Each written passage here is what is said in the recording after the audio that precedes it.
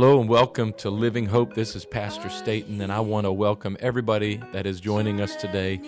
A shout out to our e-family, all of you that are joining us through the internet. I want to remind you every Sunday morning at 11 o'clock, you can join us live at tv.livinghopemd.com. I pray that today's message blesses you and that you enjoy the word as it is shared today. I'm too lost to be found, and I know it's in my mind. How many is ready for what God is going to do today? Amen. If you're not ready, tell your neighbor, get ready. Get ready. Get your mind set. God's going to do something amazing in this house. So for this morning's lesson, I'm going to do my best. And you guys can be seated for a moment. I know you guys will stand up. We're going to get to the scripture text in a minute and all that. But I'm going to attempt to teach, or I don't know what the Lord's going to do here. Preach, I don't know. We'll see. But I'm going to attempt to teach a part 2 of what was started last week, and we can glean from the actions of Jonathan. And I was even, as I mentioned last week, I was even a little unsure going into this week if I was even going to continue from that story.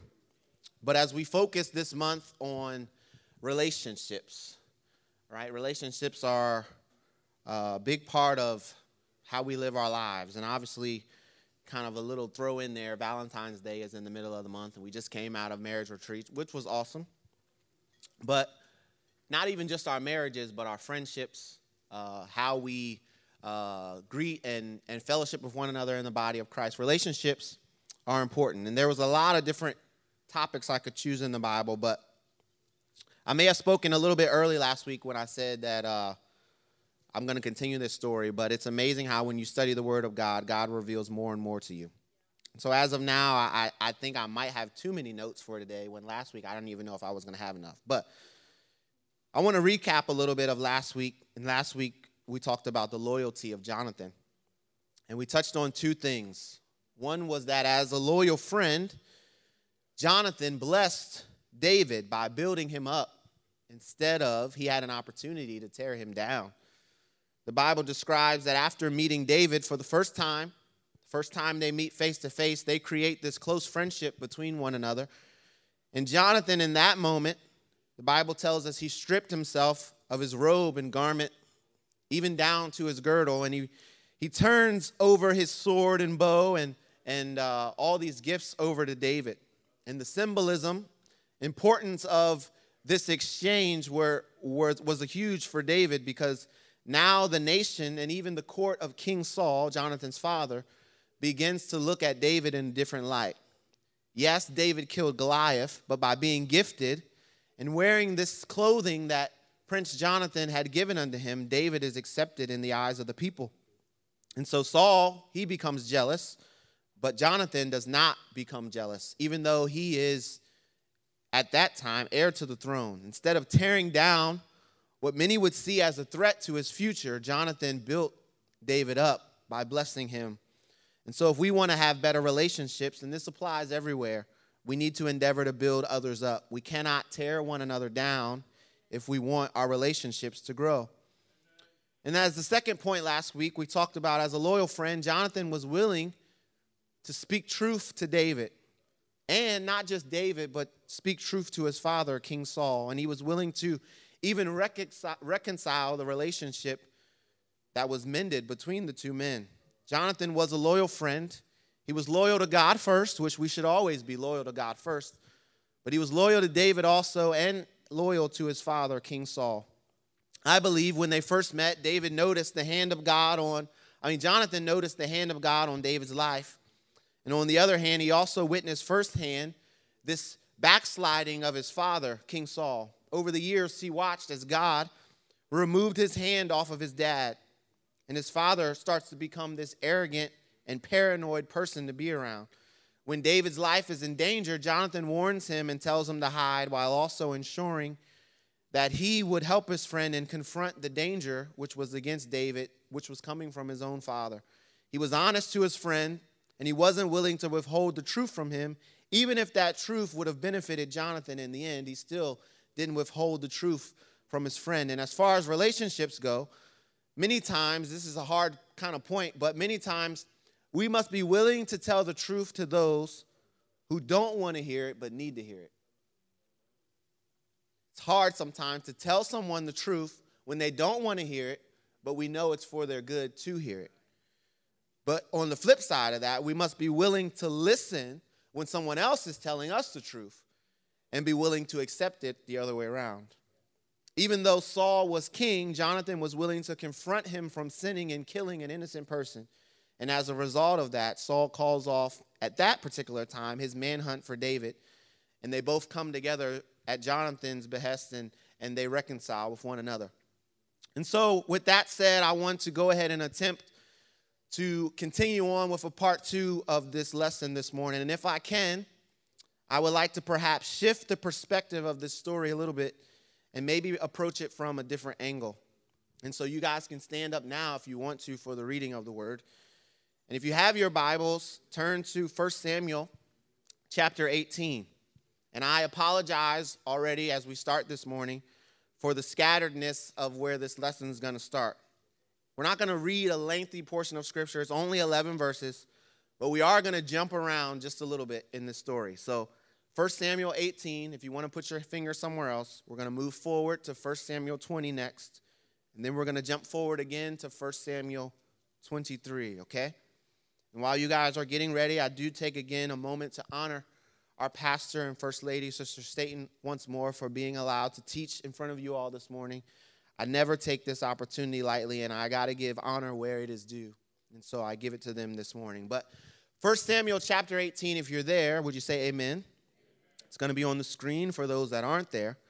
But we're going to read the first few verses here, and this is where we started last week, but we're just going to reiterate. It says, "And it came to pass, when he had made an end," this is David speaking to Saul, "that the soul of Jonathan was knit with the soul of David, and Jonathan loved him as his own soul. And Saul took him that day and would let him go no more to his father's house." Saul took him, and now David is a part of the political arena of what it means to be in the kingdom that Saul was king over. And verse 3 says, "Then Jonathan and David made a covenant because," as we read earlier, "Jonathan loved him as his own soul." So now we're going to skip ahead, if you would, to 1 Samuel chapter 20, 2 chapters later. We're going to read from verse 16 here. It says, "So Jonathan made a covenant with the house of David, saying, 'Let the Lord even require it at the hand of David's enemies.' And Jonathan," in verse 17, "caused David to swear again because he loved him. For he loved him as he loved his own soul."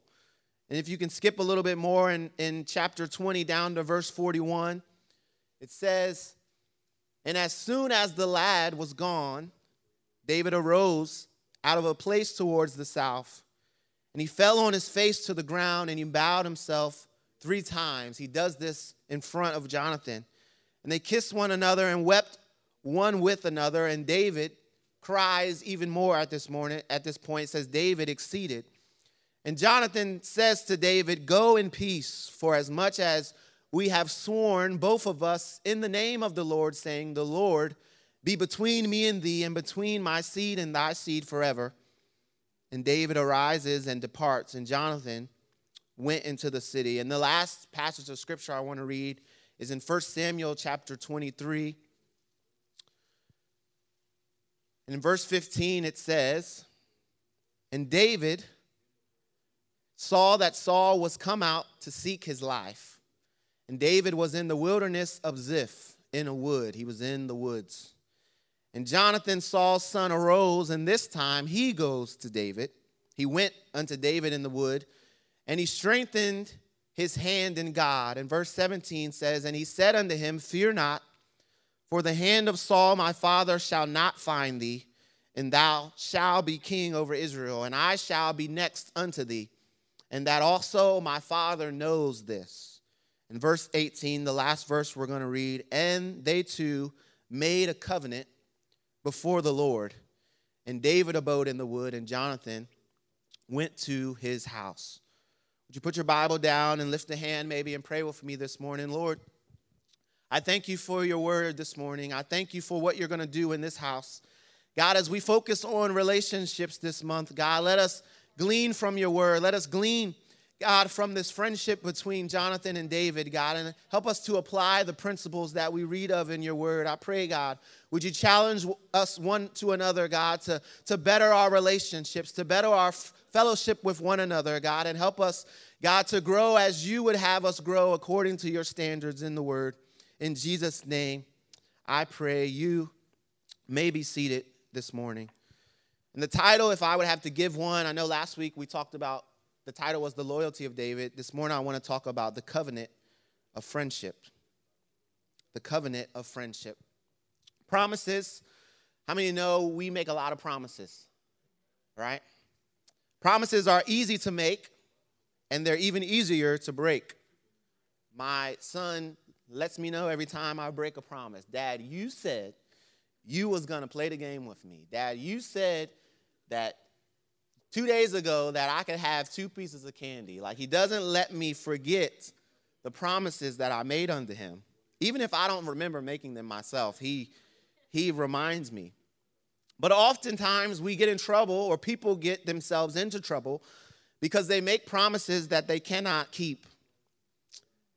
God instituted a form of promise in the Bible that held a greater sway, and the consequences to keeping this promise were severe if they were not kept.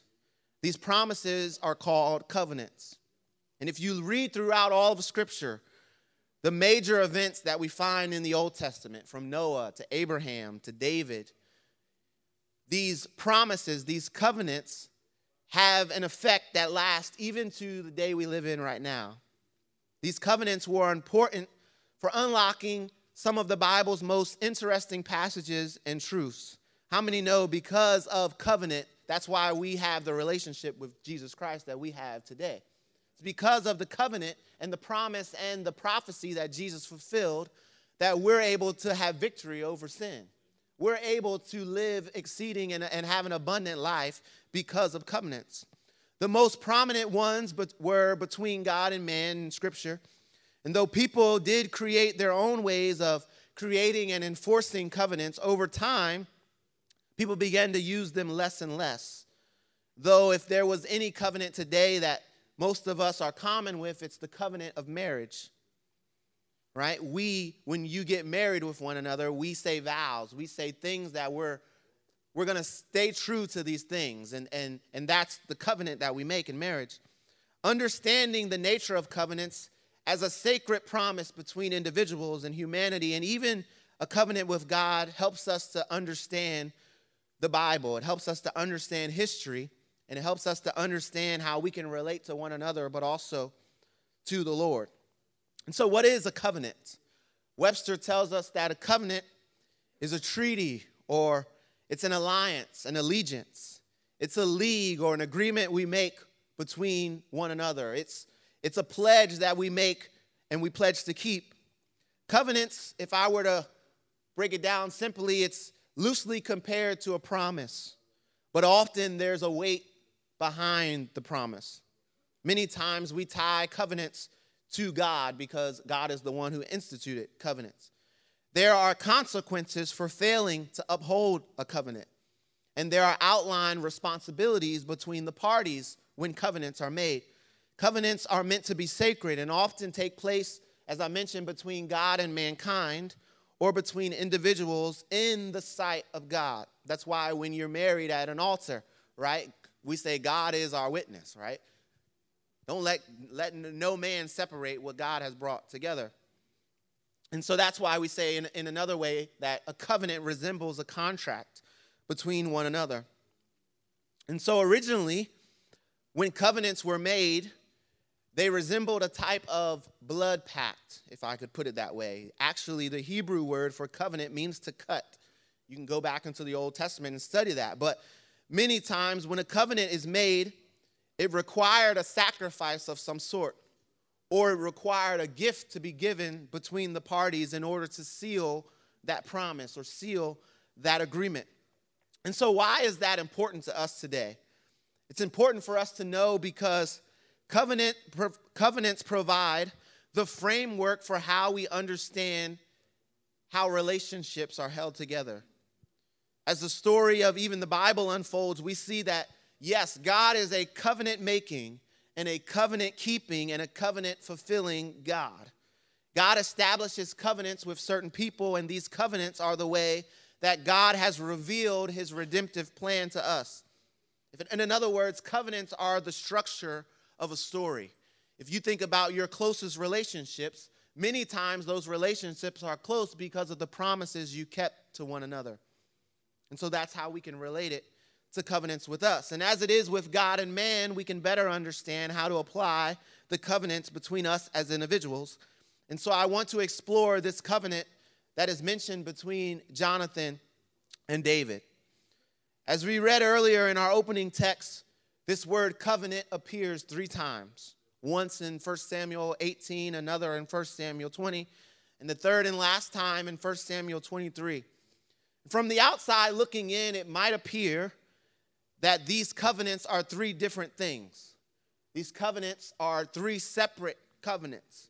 But it's really one covenant that both these men establish, and what happens each time the covenant is mentioned is that these 2 men are at different seasons of their life. They're at different seasons in their relationship with one another. And what's happening is that they are reaffirming the covenant that they made between one another. It's important to note, too, that in the case of the passages we read this morning, many times, even though we can see David's actions, they're written in the perspective of Jonathan. We're viewing it from kind of Jonathan's point of view. And we can certainly see that David takes this covenant seriously, but many times it's Jonathan's actions that are the focal point within this story. And so as I began to study this covenant and this story in detail in the context of what was happening during this time, each time we see the word covenant, again, Jonathan's actions are the focus. And so I want us to take a look at where it's first mentioned, and that's 1 Samuel 18 again. We'll read it one more time. It says, "And it came to pass when David is speaking to Saul that the soul of Jonathan is knit with the soul of David. And Jonathan loves him as his own soul." And verse 3 says, "And Jonathan and David make a covenant." They make a promise to each other. Because, and this is from Jonathan's perspective, because Jonathan loved him as his own soul. And verse 4 says, we know Jonathan strips himself of the robe that he's wearing. He gives it to David and his garments, even his sword, his bow, and his girdle. And just like last week, after David is recapping this story between how he defeated the giant Goliath, with the help of the Lord, him and Jonathan develop this deep friendship. And we call it a covenant. As referenced at the beginning, again, in ancient times, covenants or contracts were sealed either by blood or by giving a gift. And so verse 4 adds context to this because the gift that Jonathan gives David is his own robe, his own sword, his own bow that he's a famous archer and uses. These are important things that Jonathan gives to David in order to seal the covenant and the promise that he is making unto his friend. And there were likely many reasons that this friendship formed so quickly. From Jonathan's perspective, we read about it here, but many theologians agree that the anointing of the Lord was likely the reason that they formed this fellowship so quickly. The successes that they had in battle might have been another reason why they got together so quickly and formed this covenant. But I believe that Jonathan felt the hand of God on David's life. As David is recalling his story, he's saying how it's in the name of the Lord is that how he attacked Goliath, right? And who in the world could kill a giant with a stone? It just doesn't make sense. And so we see Jonathan is like, man, you know what? I went through a similar experience. Me and my armor bearer, man, we were fighting the Philistines one day, and I went and fought the Philistines in the name of the Lord. And I believe it was the hand of God that Jonathan sees, which is the reason why they formed this friendship. And so if we look at verse 3 again, one more time, it says, "And Jonathan and David made a covenant, And here's the part that sticks out to me. The reason why this covenant was made is because Jonathan loves him as he loves his own soul. The writer here in verse 3 gives us the foundation behind the covenant, or why it was made in this relationship. It says Jonathan loved David as his own soul. And that's a very particular wording or phrasing in the Bible. And as we see, or as we have read already, this phrasing appears many times, right? It appears twice even in the passages we read in 1 Samuel 18. It appears again in 1 Samuel 20 when the covenant is brought up again. Why is Jonathan loving David as his own soul written with such importance in the Bible? When I first studied this story, I didn't really catch this at first. I'm just reading through it like anybody would. We like movies. We like entertainment. We like to read about the fun stories in the Bible. And a lot of times we glance through little details like this. But it's amazing how God begins to connect and reveal his word to us. I don't know if you've caught it yet, but this particular phrase that is used to describe the reason why this covenant is made is not a new concept in Scripture. As it pertains to relationships between God and between us, you and I, this wording of loving someone as your own soul is not a new thing. We see this in Deuteronomy, and also Jesus emphasizes this point in Matthew chapter 22. It's here in Matthew where Jesus established the importance of keeping God first in everything that we do, and also the expectation that he has in how we're to treat one another. And in Matthew 22, the Pharisees and everything are questioning Jesus. And they ask him, they say, Master, which is the greatest commandment in the law? Jesus says unto him, Thou shalt love the Lord thy God with all thy heart, with all thy soul, and with all thy mind. This is the first and great commandment. But Jesus says the second is like unto it, that thou shalt love thy neighbor as what? As thyself. On these two commandments, Jesus says, hang all the law and the prophets. We find the same is written back in Deuteronomy when God is communing with Moses and he tells his people the commandments of the Lord. He gives them the 10 commandments. And we see this. And it's interesting in this story between Jonathan and David, where David, or I should say Jonathan, loves David as he loves his own soul. In the verse, God provided the framework for the most important foundation in any relationship, and that is selflessness. If we want our friendships, and really any relationship, whether that's your marriage, whether that's a sibling relationship, whether that's even as brothers and sisters in Christ, if we want the relationship between one another to be healthy according to the Word of God, according to Jesus' standards, then we must be willing to be selfless. We must be willing to love them just as much as we love ourselves. What does that mean to us? What does it mean to love someone to the same degree that you love yourself? Have you ever thought about that? What does that look like? I know how much I love me. I think, Pastor, when you talked to the men this week, you talked about even in leadership, we know ourselves, so it's hard to lead ourselves, right? We know how much we care about us, but how hard is it to care about someone else with the same passion you care about yourself, right?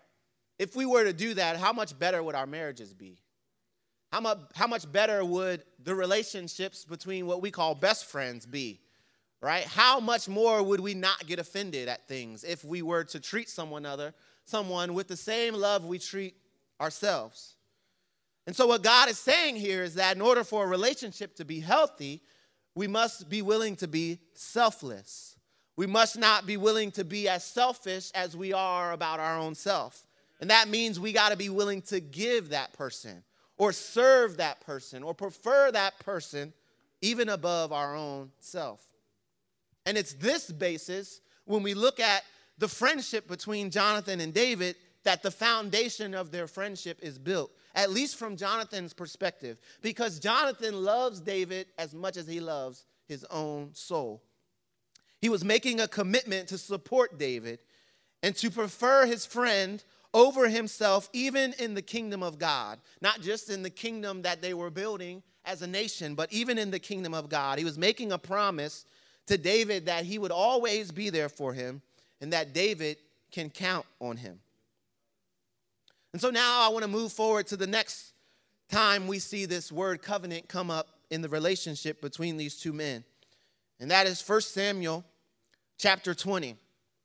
And if you've ever read this story of David or the story of what's taking place, I'm not sure how much time has passed between 1 Samuel chapter 18 and 1 Samuel chapter 20. The Bible doesn't give us. It could be years. It could be a couple of months. But certainly it's been an adventure, at least on David's end, from chapter 18 to chapter 20. In that amount of time, King Saul has become crazy jealous of David's success. In that amount of time, David has been put through a trial in order to marry King Saul's daughter. He ends up fighting a band of Philistines, and the Bible talks about he has to kill a certain number of them and present a certain item before King Saul, and just to be able to marry the daughter of Saul, Michal. Every battle that David fights in this period of time, the Bible describes him as succeeding and being better than any other person in Saul's army. So much to the fact that he becomes more and more famous. And as we know in the story with him and King Saul becomes more and more jealous of what David is accomplishing. And despite in between these two chapters, David's life is being manhunted, or he's been almost assassinated multiple times, Jonathan still stands beside his friend and helps him to work out the issues between David and the king. And so when we get to 1 Samuel chapter 20, another attempt has been put on his life. And this time, his wife and sister to Jonathan, Michal, helps David run from King Saul. And now David meets up with Jonathan, and I believe David is angry here.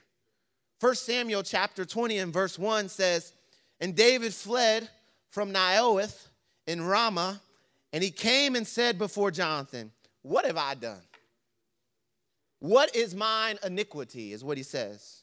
'What is my sin before your father that he is continuing to hunt me down?'" As I read this in the New Living Translation, you can kind of clearly see that David is upset at this point in time. He's like, what do I got to do, man? What have I done so much that this keeps happening to me? Because David is doing everything he can to be a willing and faithful servant to the king. Every action that Saul gives him to do, David is succeeding in it. Every time Saul gives him a task, David is doing it with everything he can. And clearly the hand of God is on David. We know that he's anointed to be the next king, but David's like, man, I'm doing everything I can right, but yet your father is still attacking me. He's still determined to kill me.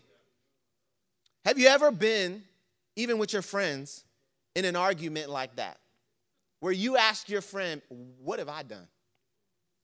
Why is this happening to me? Anybody? Even with your best friends, you're like, why do you think this is happening? Why are we in this scuffle between one another? Because I didn't do anything to you, you didn't do anything to me, but this keeps happening. And believe it or not, I believe David is skeptical at this point, because it's Jonathan's dad is the one that's fighting David, not Jonathan. It's Jonathan's dad.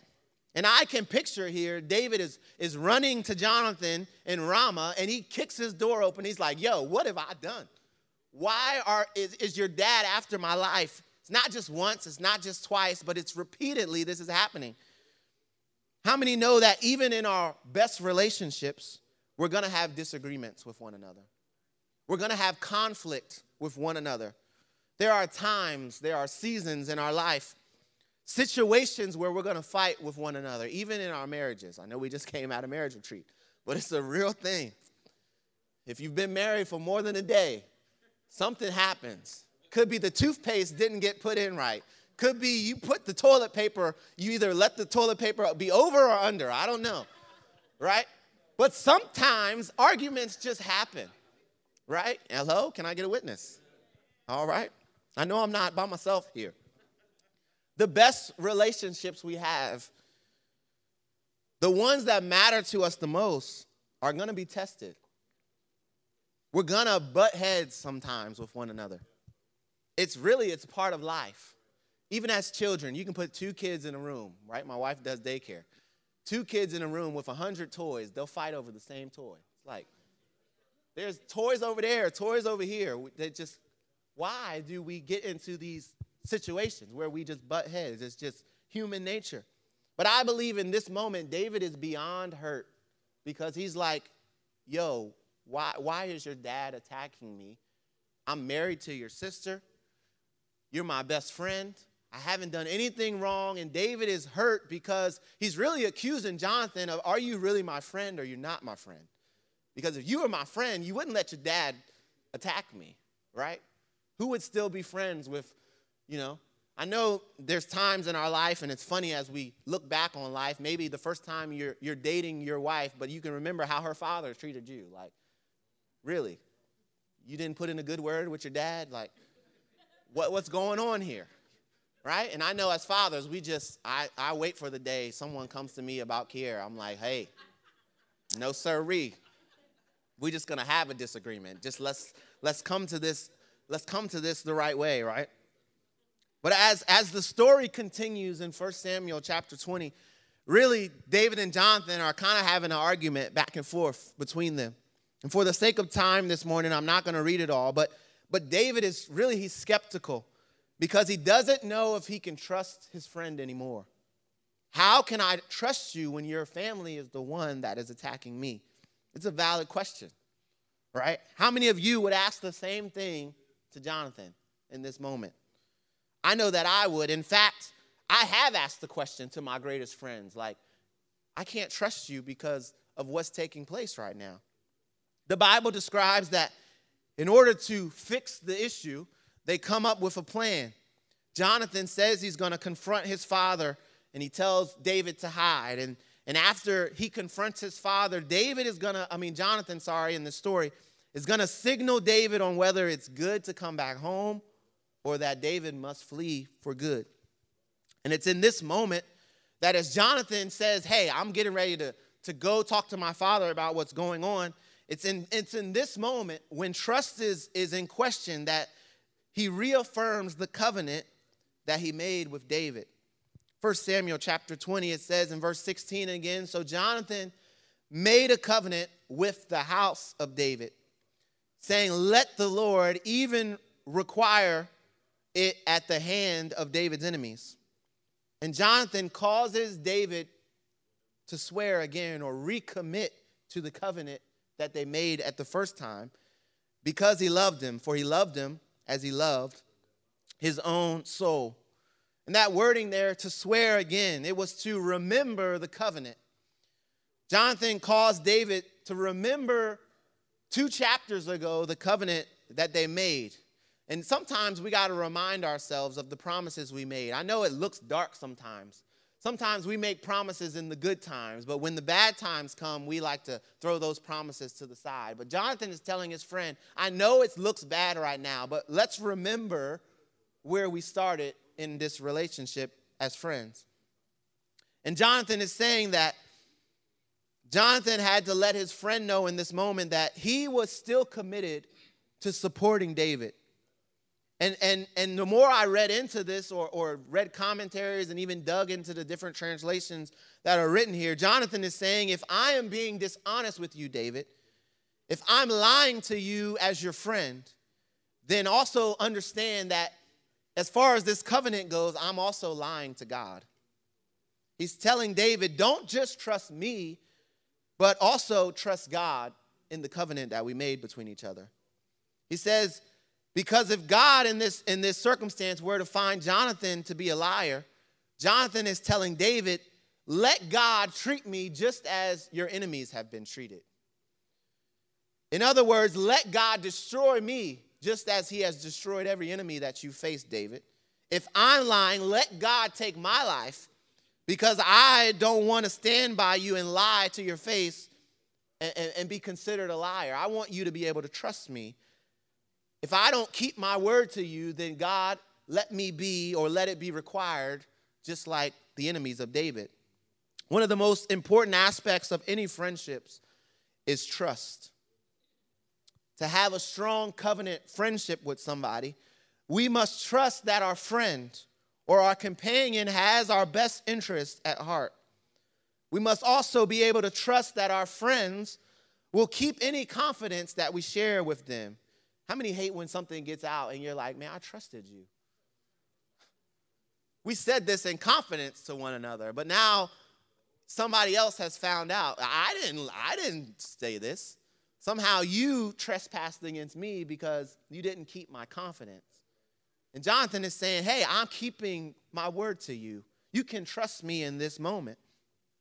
To really put the decision in David's hands, because he was saying, I'm not going to let you down, David, in my commitment that I've made.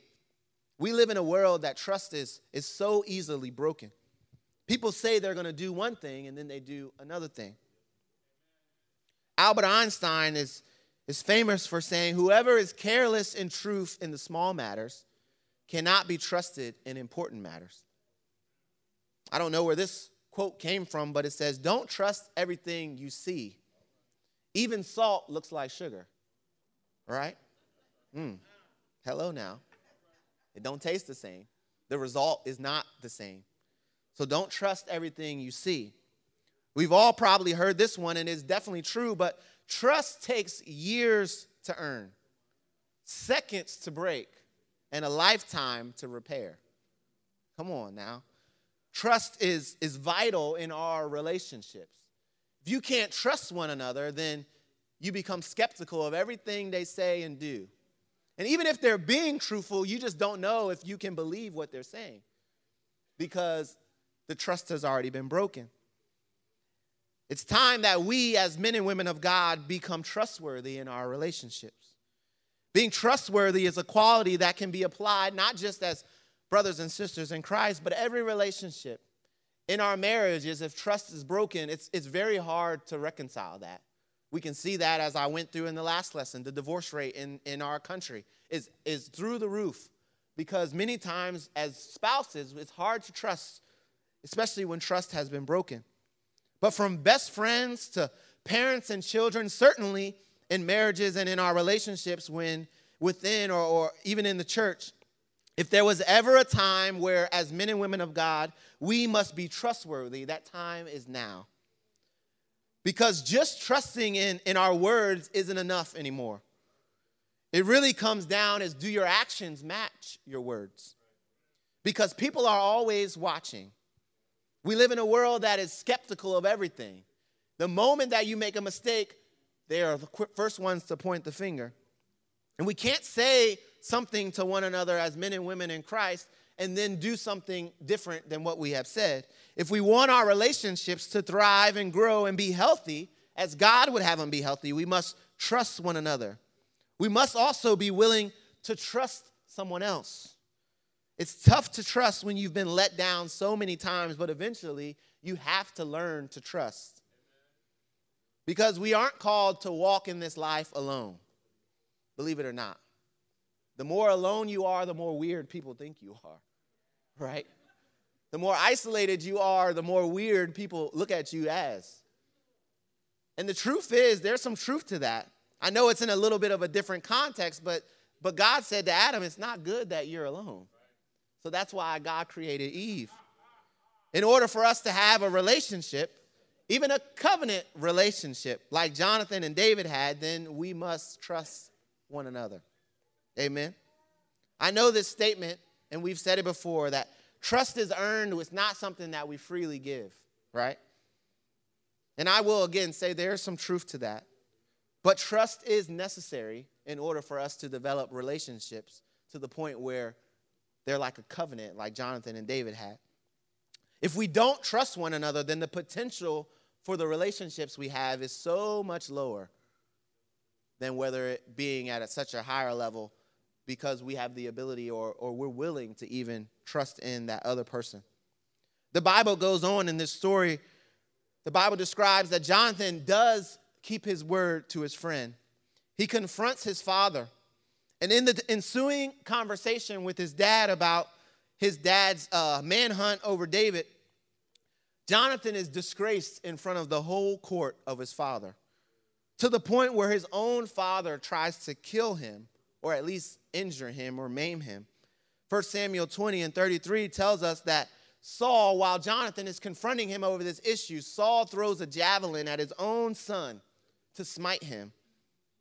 And that's when Jonathan knows that his father is determined, no matter how much I try to change his mind, to slay David. So now Jonathan goes out to where David is hiding.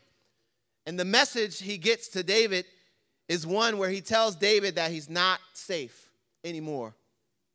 They came to this agreement that Jonathan was going to go out and practice like he's shooting arrows. And the Bible tells us that he goes with this lad who is with him. And as the lad goes to collect the arrows that Jonathan shoots, he speaks loud enough for David to hear when he's talking to the lad. So the lad doesn't know what's going on, but David understands the signal. He tells his lad to go out further, hurry, don't wait to get the arrows. And that's the message to David, that my father is going to kill you. It's all right, Pastor. That was the signal to let David know that his life was really in danger and that it wasn't safe for him to be in the kingdom anymore. 1 Samuel 20 and verse 41 tells us after the signal is given, right? As soon as the lad is gone, David comes out from his hiding place and he bows himself in front of his friend Jonathan 3 times. And they have this moment together where they realize, hey, we're going to have to be separate from one another. I know you're my best friend, but now your life is going to be one of exile while I must remain here. In verse 42, Jonathan says to David, go in peace, for as much as we have sworn, both of us, in the name of the Lord. This is him reminding David of the covenant. The Lord is between me and thee, and between my seed and thy seed forever. And he arose and departed. David is now in exile, and Jonathan remains in the city. This is a turning point in their friendship because as they reaffirm the covenant, they vow to support one another even though they must part ways. Jonathan tells David, no matter what we go through, we're going to have to trust in the Lord. And we're going to have to support one another from afar as servants of the Lord. A couple other points of this story as I'm rushing to a close this morning that I found, and I'm just going to highlight real quick, is that a covenant relationship is based on mutual respect. Another vital aspect is that we must respect one another. For our friendships to thrive, both parties must be willing to respect the other party. That means we must value one another's opinions. We must listen to one another's concerns. And we must honor one another's boundaries. I know that last part is maybe a little hard to dig in, but we must honor the boundaries as friends to one another. Because Jonathan is saying to David here, I would love to go with you, but I can't. So you're going to have to honor this boundary at this time. I would love to be in exile with you, David, but in this point in time, I can't. I know my father has done you wrong, but as loyal to God, I'm loyal to you, but as a son, I'm still loyal to my dad too. And so I got to take care of my family and make sure that someone is still watching your back from afar. And so you're going to have to honor the boundary that is going to have to come up at this time. When we respect our friends, we show them that we value their thoughts, we value their feelings, we also value what they have experienced. We're also sending the message that we're willing to put their needs above our own, even if we don't like it, even if it hurts us. I'm sure they would have loved to remain close to one another as friends, but the opportunity just didn't allow them to. And so, there's no need to fight this, David. We're going to have to trust that God is going to see this thing through. This is the kind of mutual respect that builds in biblical friendships like the example between Jonathan and David.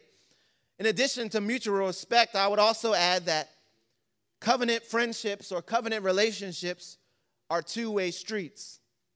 Have you ever felt like you're the only one putting in effort in a relationship or in a friendship? That the relationship is one-sided, right? I'm doing my part, but you're not doing your part. If so, you're not alone in believing that. We've all faced that. Many people have experienced one-sided friendships where they feel like they're the only ones putting in the effort. And I'm sure at this point, David probably in this relationship, he's the only one getting attacked. He's the only one having to fight the battles that are faced in his life. Where was Jonathan when Saul's trying to cook up this plan to kill David? We know that Jonathan did speak up for David in instances, but David's probably saying, this is repeatedly happening to me. Why aren't you facing the same thing? But we see that this relationship is a two-way street because Jonathan is willing to confront his father even when he has to put his own life at stake to have a javelin thrown at him. There's a two-way. They're both having to experience risk in order to keep the covenant that they made with one another. So surely it's not as one-sided as it appears. When David is fleeing from Saul, Jonathan also participates by helping him escape to the extent that he becomes a disgrace in the eyes of his father. These small acts of communication and planning kept their friendship alive even when they were separated. And as maybe a subpoint to that is if we want our covenant friendships to stand the test of time, we must be intentional about nurturing those relationships. We must be intentional about supporting one another. And that means sometimes we got to go out of our way to support that person. The last time that we see this covenant mentioned is in 1 Samuel chapter 23. And again, a period of time has passed between chapter 20 and chapter 23. David has been in exile this whole time. He's gone through much at this point, and he will face even more in the future from this point on.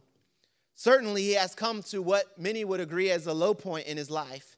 In fact, in chapter 22, a man named Doeg kills the priest of the Lord on behalf of those priests helping David while he's on the run, all because of King Saul's attack against David. Jonathan, at this point, though, is still a leader in his father, King Saul's army. He's still off fighting the Philistines and battling the enemies of Israel. But Jonathan is also keeping his friendship with David. He's living for God and taking care of his family that he's built at this time. And so Jonathan hears that his friend David is in Keilah, the city. And David's also battling the enemies of Israel. He's fighting against the Philistines. And so while his friend is in exile, Jonathan runs for one last time to meet him. The Bible tells us after this point in time, they never meet each other again. 1 Samuel chapter 25, David saw that Saul was to come out and seek his life in verse 15. David is in the wilderness, and Ziph, he's in the woods. Jonathan, Saul's son, arose, and he went to David in the wood. The Bible says he strengthened his hand in God. And he said unto him, fear not, for the Lord, or for the hand of my father Saul shall not find thee, and you will, David, be king over Israel. And even as you're going to be king, I am still going to be next to you. I'm still committed to supporting you. Yes, I'm the heir, but I have handed over that privilege unto you. And my father understands where I stand in this matter. And so verse 18, they reaffirm the covenant that they made all the way back in 1 Samuel chapter 18. And David goes back to being in exile, and Jonathan goes back to his house. We see here that this conversation between these men isn't a long one, but their commitment to support one another is renewed, and their covenant is cemented once again. And Jonathan's message to his friend is a simple one. It is a message of encouragement. That everything that David finds, or everything that David needs, he can find it in God. I believe that Jonathan knew, or at least believed, that God would work out a situation in David's life. He tells David not to fear, and that what God promised David that he would do, it would come to pass. And that his support would always be with his friend, and that even the enemies of David know that God is with him. No matter how much Jonathan wanted to change things, he couldn't kill his own father. That would be blasphemy. That would be an act that he just couldn't commit. He couldn't even oppose his father, even though he's supporting David from afar. In many ways, his father's wrath against David, Jonathan is saying, David is out of my control at this point in time. I've done everything I can do. And so now, David, as a form of cementing this covenant, understand everything as a friend that I'm telling you. I'm here to encourage you that everything you need in this point forward, you must find your strength in the Lord. He's encouraging him, I know tough times are ahead, but you must trust in God. God has not left you in this time. God has not abandoned you. Even though we have this long distance relationship as friends, God is still in the midst of the covenant we've made between each other. And so in conclusion this morning, in every relationship, we need to encourage one another, not in ourselves, but we need to encourage each other in the Lord. We need to point out that God is the one who supplies our needs. As much as I want to supply your need, Jonathan's telling David, I can't do it. And so the only way you'll find that need being fulfilled is that you must trust in God and you must rest in God. If we put our hope in anything other than God, then we're going to find ourselves lacking in those areas. And this is how we build relationships that last. In our lowest moments, we must be willing to encourage one another that you can make it. You will make it. But you will only get so far if you trust in your own ability. It's not by might nor by power, but by God's Spirit. That's what we must trust in. Tough times are going to come, but that is when we have to pick one another up and find strength in God. The last point that I want to make is that covenant friendships, like the one we find in Jonathan and David, are the friendships and relationships that last and prosper the most. I mentioned that the moment in 1 Samuel 23 is the last time that Jonathan and David meet. If you follow each person's story from that point forward, we see that despite being friends, each of them find a different end to their story, but they still keep the covenant. Jonathan continues to serve the Lord and remain loyal to God, while also remaining loyal to David and even loyal as a son to his father, despite the relationship that has built between them. In fact, when Jonathan dies in support of his father, the king. He dies in battle against the Philistines, fighting against the armies of the Lord, because God commanded Saul and commanded really the kingdom of Israel that they were meant to drive out the inhabitants of the land. And we find Jonathan doing his duty. David, however, he finds a different route. He remembers the kindness of his friend and likely the mentor. Jonathan is much older than David in this story. From what I read in Scripture, David keeps his covenant with Jonathan. Despite being attacked by Saul, David never lays a hand on Saul. Despite even warning probably to retaliate in anger against what his friend's father is doing to him, the time where David has an opportunity to kill Saul, he doesn't do it. There's times where Saul is laying in a cave when he's chasing David, and David has a chance to kill Saul in that moment, but all he does is cut off a piece of Saul's garment. In another instant, he takes Saul's spear, but he feels conviction about even the moment that he feels like he should do these things in retaliation, the conviction of God. The covenant that he makes to his friend is probably brought to his attention. And he's like, I can't lay my hand on the anointed king that's the king of this land. I can't do it. Not only would I go against God, but I would also break the covenant that I made with my friend. And later on, when he does ascend to become king, the Bible tells us that he remembers the covenant and he gets to find Mephibosheth, who is Jonathan's son. And he brings Jonathan's son back to the kingdom, and he gives Jonathan's son a seat at his table. When many people would claim that David should destroy anyone that could be a threat to his throne, the Bible says, in keeping his promise to his friend, he brings that threat into his household and even nurtures a relationship with him. You guys can stand as we close this morning. I hope there's something in this story and covenant between Jonathan and David that we all can find something where we can begin to apply it in our relationships with one another.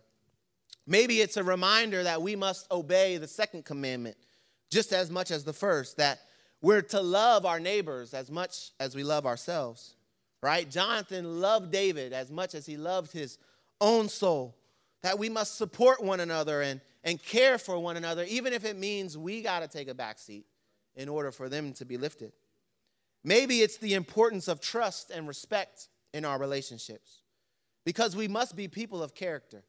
This world is looking at us, church, They're looking at our relationships with one another, and they're looking, are we really respecting one another? Are we really trusting one another? Or are we just like everybody else in the world? Are we just like everyone else, or are we acting in manner that God approves of? Maybe it's the loyalty that Jonathan had that stands out to you in this story. Not just to God, but even in the middle of the turmoil going on, he can still remain loyal to his friend and his king. Maybe it's that we need to be encouragers and that relationships take work. How many know relationships take work? If you've been married for more than one day, a relationship takes work. Maybe that toilet paper that was on the opposite side probably has gotten to you. You got to work out that. It's really not that important in the grand scheme of things. So you got to work at that. Or maybe you just need encouragement this morning. All right?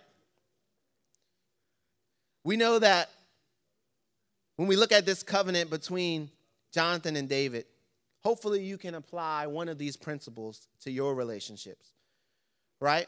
We will not only grow closer to God when we begin to apply these things, but we'll also experience the deep satisfaction that comes from being a part of something that's bigger than ourselves if we can begin to apply some of these principles. Let's bow our head as we close this morning. Lord Jesus, I pray, God, challenge us, Lord. God, provoke us, Lord, to have better relationships one to another, God. I know relationships take work. God, I know. Sometimes it is easy to start on your destination without knowing the exact path that it takes to get there. To get to our destination, we need to follow the one who knows our predestined path. Be sure to subscribe and watch us every Sunday at 11 a.m. Eastern Standard Time. Also, visit us at www.livinghopemd.com. So I'm gonna wait on you, Jesus. I'm gonna wait.